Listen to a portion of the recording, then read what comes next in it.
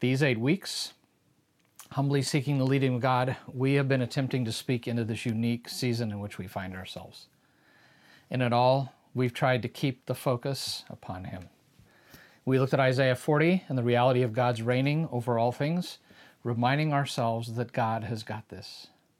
If you remember, we compared the virus to the boot flake and God to El Capitan. That very first week online, we committed to taking Psalm 11, 3-4 as our foundational scripture for the duration of the virus, where David wrote this: when the foundations are being destroyed, what can the righteous do? The Lord is in His holy temple. The Lord is on His heavenly throne. We looked more deeply into the God that we love and worship and follow, a God who is our good shepherd in Psalm 23, and our good Father in the Lord's Prayer. That He is a God who offers us provision, piloting, His presence, protection, plenty, pursuit, and a permanent relationship.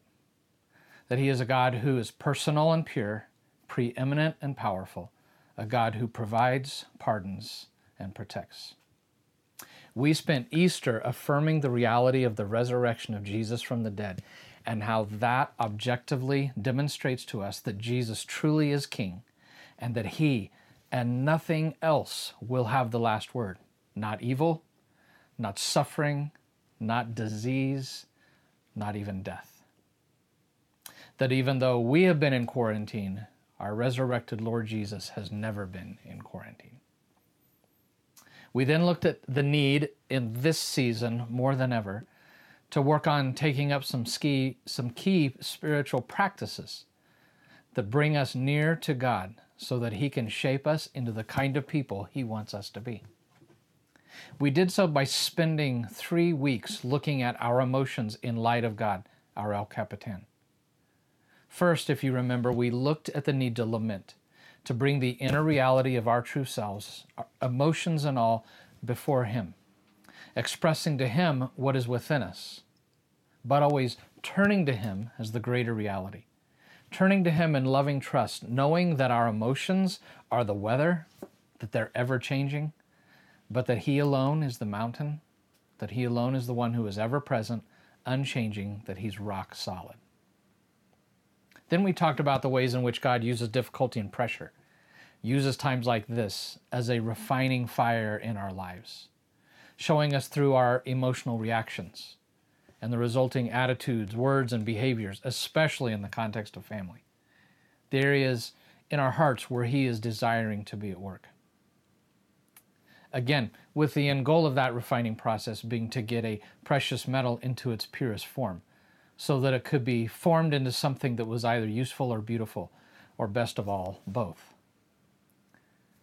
And how that God is likely using this time to purify us through hammering and heat in order to reveal and remove impurities, to make us more pliable, so that through it all we can ultimately be patterned after Him, formed and fashioned more into the likeness of Jesus, as a person who is both useful and beautiful to Him. And finally, last week, we talked about the fact that confusion and uncertainty were likely a large part of the cocktail of these ill-defined emotions we're feeling right now. We talked about how that the need to be in control was one of the greatest enemies of the spiritual life and of us being formed into the image of Jesus. So we talked about intentionally growing in the discipline of holy uncertainty, intentionally seeking to grow into greater levels of uncertainty tolerance. By the way, James 3:1 says you should never seek to be a teacher. And I think one of the reasons is that anytime you talk about a topic, God puts you in life experiences to make you sure you're learning to live into the reality of which He speaks, or which you speak. Last Sunday, after our online service was finished, and as we launched into the rest of our Mother's Day, moving into all the plans we had made to make it a special day for Pat, the unexpected happened. Most everything we planned hit a snag. Nothing worked as we envisioned it. Nothing. Our 2020 Mother's Day was a day full of holy uncertainty. Long delays, flat tires, poison oak, don't ask. But we survived. And we made it through the day with laughter and love and joy and peace. It was a good day. In all of this, we've been seeking to become a community of faith, hope, and love. A community of people who are being formed more and more into the likeness of Jesus by learning to exhibit greater degrees of love, joy, and peace, even in the midst of great difficulty and great uncertainty. People who embrace holy uncertainty as a lifestyle. And in all of this, we've been seeking that we, as God's people, as followers of Jesus, would be the center of a non-anxious presence in the midst of all the cultural fear and anxiety. That's been something we've been talking about from the very beginning, from March 15th. Now, last week we looked at Daniel as a model of a life profoundly free of control and a life lived well with a deep sense of holy uncertainty. We looked at three things about his life, if you remember. One was his deep trust in God's sovereignty. Two, that he had a life rooted in spiritual rhythms and practices, seeking God's presence. And three, that he had a life deeply and intimately connected in a close-knit community of spiritual friends. The second one being a life rooted in spiritual rhythms and practices, seeking God's presence. We talked about the crucial importance of living in regular communion with the Father through a rhythm of life that was marked by spiritual practices that helped me to be present to Him and to connect with Him. Though I don't do it all perfectly, though I don't do it perfectly at all, trust me, over the years, I've increasingly learned the importance of intentionally built-in rhythms that provide structure for my spiritual practices. And I'm going to give you an example in a minute. But we see that in Daniel's life. As we learned last week, he was a man who spent time in God's Word and who deeply valued prayer, keeping a 3 times a day rhythm that sustained that life of prayer. So one of the key practices that we can build into the rhythm of our lives is prayer, daily prayer. I think we all know the importance of prayer. At least we hear about it, and I think we feel that it's important. But for some reason, it's one of the hardest disciplines. Some of the giants of the faith have written of their disappointment with their prayer life. Perhaps some of that comes out of our need to be in control and get at her and get her done, right? This is especially, I think, true now more than ever. Because without a doubt, our culture really emphasizes doing over being. But I want to remind us, and I want to remind myself, that who you are is way more important than what you do. As Peter Scazzero says, God's invitation is to be before you do, so that what you do flows from your being. But we're not very good at just being. At least I'm not. And that's one of the great things about prayer, I think, in that in doing it, we may not feel like we're really getting much done. And if it's true that our need to control is one of the greatest impediments to our growth, if the need to control is one of the greatest impediments to my own growth, then prayer is a great chance to practice not controlling through doing. Does that make sense? By sitting quietly and contentedly at the feet of the only one who truly is in control. So I want to call us to take advantage of what is left of this season to drill down into the practice of prayer. I want to first cast a vision for the importance of prayer, and then give you some practical prayer practices. First, let me attempt to cast a vision for the necessity of prayer. First, prayer is essential to a life of intimacy with God. Let me make the importance of prayer as personal and as practical as I can. We were created for a relationship with God. Talk about that all the time. And everything we do ought to be rooted in that reality. Now, think about your human relationships. And I really challenge you, when you think about God, to think about Him in terms of normal relationships. If you want to grow in intimacy, in knowing someone, in being known by them, in a growing sense of vulnerability and trust, in enjoying being with that person, it takes touches, and touches take time. It takes touches, and touches take time. And touches and time both take intentionality. Think about it. If I want to grow in intimacy with my wife or children, I must intentionally create the time, the space where I can touch them relationally, so to speak. And what are some of those touches that help us to know a person, to come to trust a person, to enjoy a person, to have a true relational intimacy with a person? To me, one of them is listening, hearing about them, learning about them, the way they think, what they value, their concerns, their life story, what matters to them. And where is the best place to listen to God, to hear about Him, to learn about Him, to learn the way that He thinks, what He values, what concerns Him most, about His story, and about what matters to Him? Where's the best place than the Word of God? The place where God has chosen to give us the most detailed and specific revelation about Himself. Another way to listen to God is what's called listening prayer, but that's for another day. So another form of touch, or a second form of touch, is in giving, showing our love and affection by sacrificially giving of ourselves to the other person in loving service and in giving them gifts and sacrificing even my finances to show them my love. Parents understand this. The U.S. Department of Agriculture has said that as of the beginning of this year, the average cost of raising a child from birth through age 17, those of you with newborns or newborns coming, take a deep swallow. In the urban Midwest, it's $227,400. That's a little over $250,000. But if you're a loving parent, you know that every dollar, every cent of that comes from a deep fountain of sacrificial love welling up from deep within the heart. Out of love, God is overflowing in generosity toward us. And out of love, we are generous back toward Him, leveraging and giving our resources for His purposes. Because that's what a loving relationship looks like. Excuse me. I could go on for a while, but we'll only mention one other form of relational touch: talking.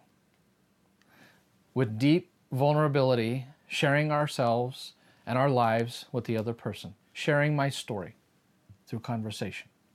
Through my talking, sharing what I think about, what I value, what my concerns are, sharing my story, what matters to me, my fears and joys, my disappointments, my sorrows and failings. Talking to someone I love about my life and theirs. That is, in its essence, what prayer is. It's just talking to God, somebody that I love about my life, wanting to know more about Him. It's communing with God. That's what prayer is. It is growing in our intimacy with Him. Secondly, we know that prayer is essential, not just to develop a life of intimacy with God, but it's essential because a life of prayerful communion with the Father, it's what Jesus modeled for us.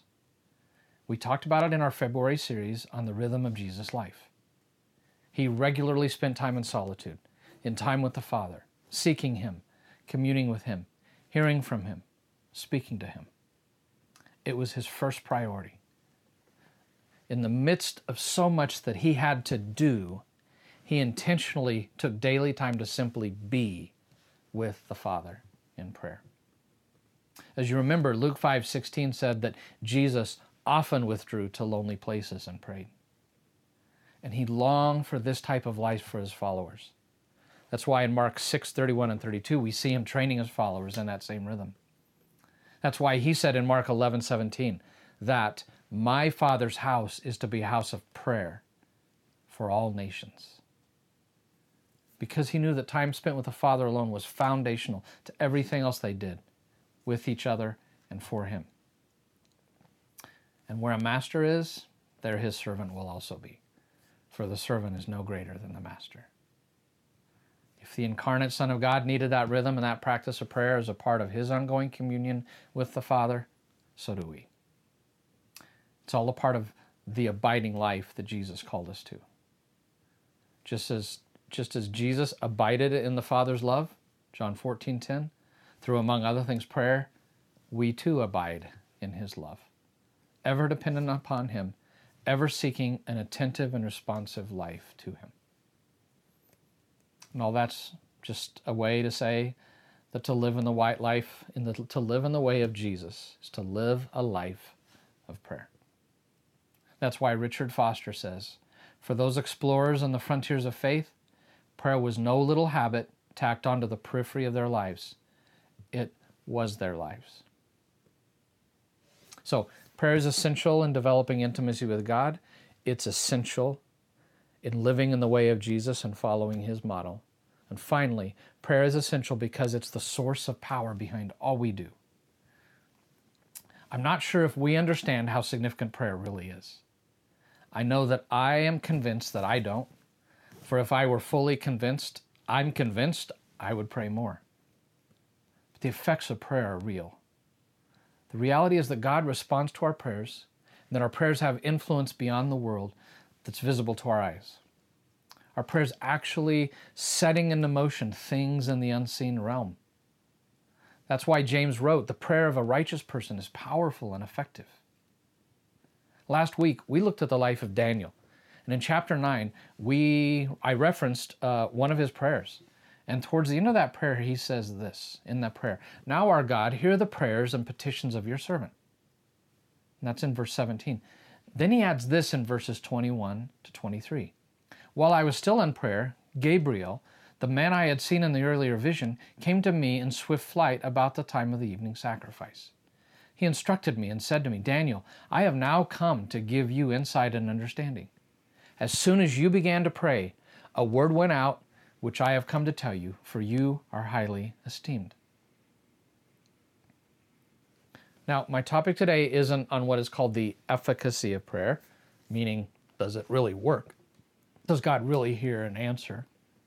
Do my prayers really affect the way God does things? That's not my topic for today. For today, I simply want to emphasize the power of prayer, which I guess is a way of saying that it is effective. Many have commented on the power of prayer. As we engage against the spiritual forces of darkness, which I remind you of Paul's words that our enemy is not flesh and blood, and as we storm the gates of hell, prayer is one of our greatest weapons. In Ephesians 6, Paul outlines the armor we're to wear, so to speak, so we can stand up against Satan, the enemy of our soul. The first 5 pieces are all defensive or protective in nature. At the end, Paul turns to the offensive, and he mentions 2 things. The sword of the Spirit, which is the Word of God, and prayer in Ephesians 6:18. There he says, pray in the Spirit on all occasions with all kinds of prayers and requests. Here's the reality. Prayer is the power behind all kingdom work, behind all we do to advance the kingdom of God. That's why Charles Haddon Spurgeon, a 19th century British preacher who stands behind me to my right and to your left, called prayer and his church's prayer gatherings as the boiler room. Now, for some of my generation, the words boiler room may conjure up visions of noisy, slightly creepy back of the basement rooms, or a back of the basement room in our 1970s elementary school where the custodian kept some of his supplies. But not to Spurgeon. Boiler rooms provided power for everything, from vast machines in factories to household heating systems. For Spurgeon, steam was the primary power source of the day, and the boilers were the primary source of steam. And again, those boiler rooms are what provided the power for everything in their culture. In the same way, Spurgeon believed that prayer was the spiritual power that lay behind the effectiveness of his ministry.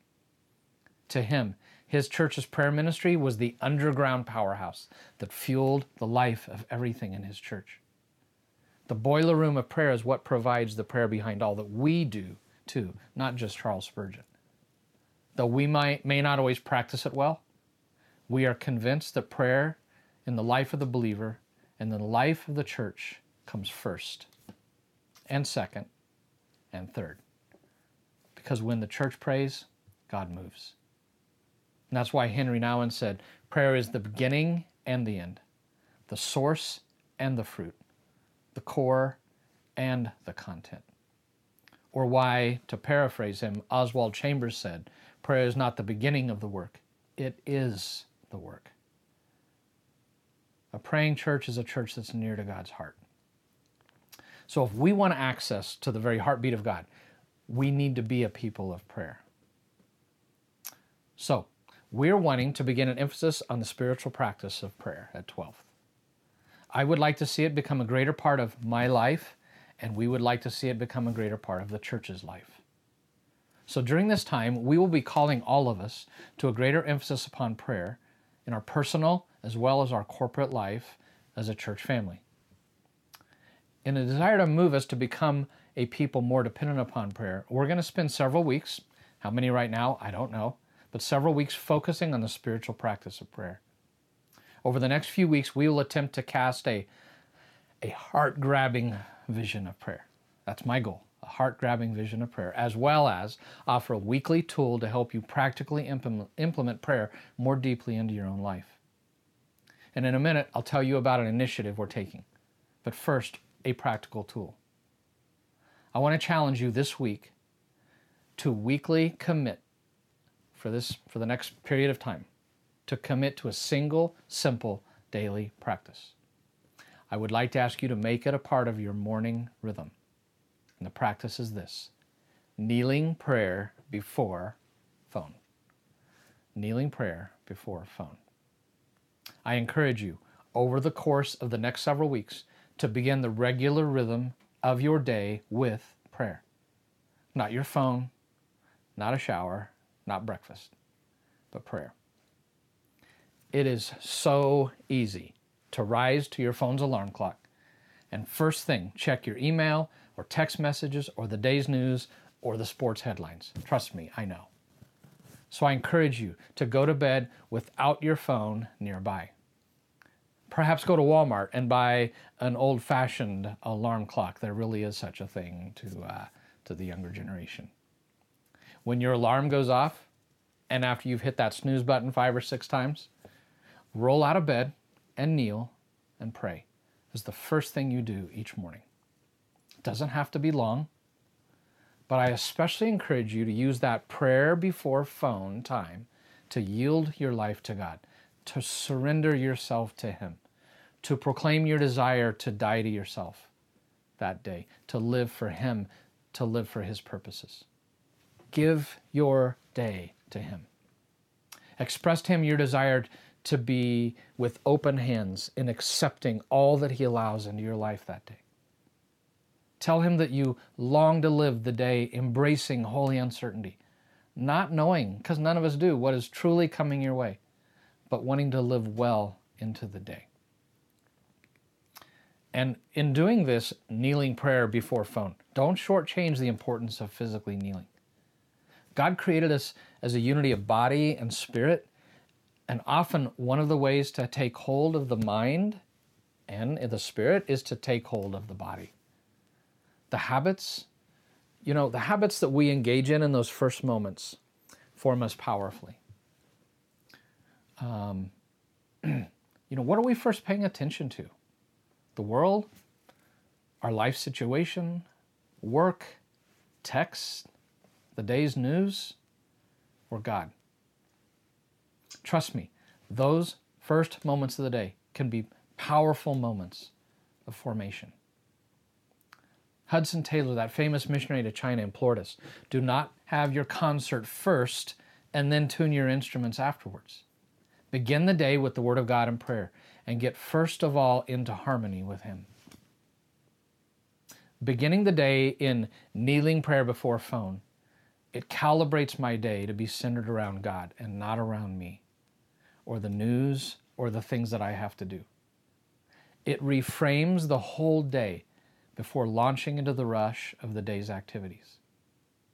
So, first thing is, we say with David in Psalm 5:3, "In the morning, Lord, you hear my voice. In the morning I lay my request before you and wait expectantly." Like David, we lift up our eyes to Him, Psalm 121, the one from whom truly my help comes. Since we've been raised with Christ, we intentionally begin the day by setting our hearts on things above, where Christ is seated at the right hand of God, setting our minds on things above, not on earthly things. Colossians 3, 1-3. And if you're brave, try leaving your phone alone for the first hour of your morning. Pray, read your Bible, shower, get dressed, eat your breakfast, then pick up your phone before heading out of the house. I could say so much more about this. But finally, I want to announce that in order to assist us in this new emphasis on prayer, that we're launching a new initiative. We are launching our own boiler room. So we're asking you to be a part of 12th's boiler room.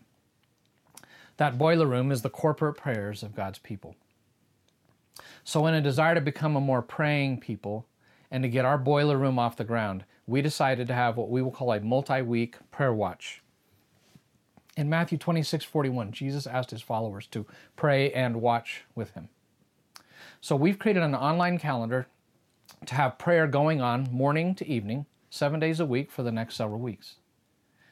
We want to encourage as many of you as possible to sign up for a weekly 1-hour time slot of prayer over those next several weeks. Pick a day and a time that's good for you. Sign up online, maybe the same day and time for the several weeks that it's up, and then put it on your calendar and pray at that time. We've created a page on the church website for this. You'll find it at the top of the page if you simply click on prayer. On that page, you'll find a link to the calendar, an introductory video, as well as some resources to help you out. And please don't be scared off by the thought of praying for an hour. First, we have a very helpful resource that's on that page entitled How to Spend an Hour in Prayer. It breaks the hour down into chunks. I've used this with a number of people. They almost always comment on how quickly the hour went by using that. But second, even if you can't make an hour, but can only do 30 minutes of prayer, just please sign up. That's okay. We don't measure our spirituality by how long we can pray, and God doesn't either. He'll be glad to have your presence for whatever amount of time you have. Remember, in all of this, the point isn't to measure our spirituality or our church's spirituality by filling up slots. That's not the point. But we are wanting to make movement to more and more become, as a body, Jesus' dream for His church, which is to become a house of prayer for all nations. So let us, in this unique time, move toward becoming more of a people of prayer. A people who are known first and foremost for their being than they are for their doing. As a people who walk intimately with the Father in prayer. So would you let me pray and join me in prayer? Lord Jesus, we hear your call for us to be a house of prayer for all nations. We see all the ways in which you have modeled for us a life of prayer. We long to experience just a portion of the intimacy that you experience daily with the Father. We really do believe that prayer is the power behind all that we do and that our prayers really make a difference. So please forgive us for our prayerlessness. You know that we are but dust, and that though the Spirit is willing, the flesh is weak. So please make us, the people of 12th Avenue, into a people of prayer. And as always, Jesus, we pray this because of you, and we pray it for you. And all God's people said, amen. So be it.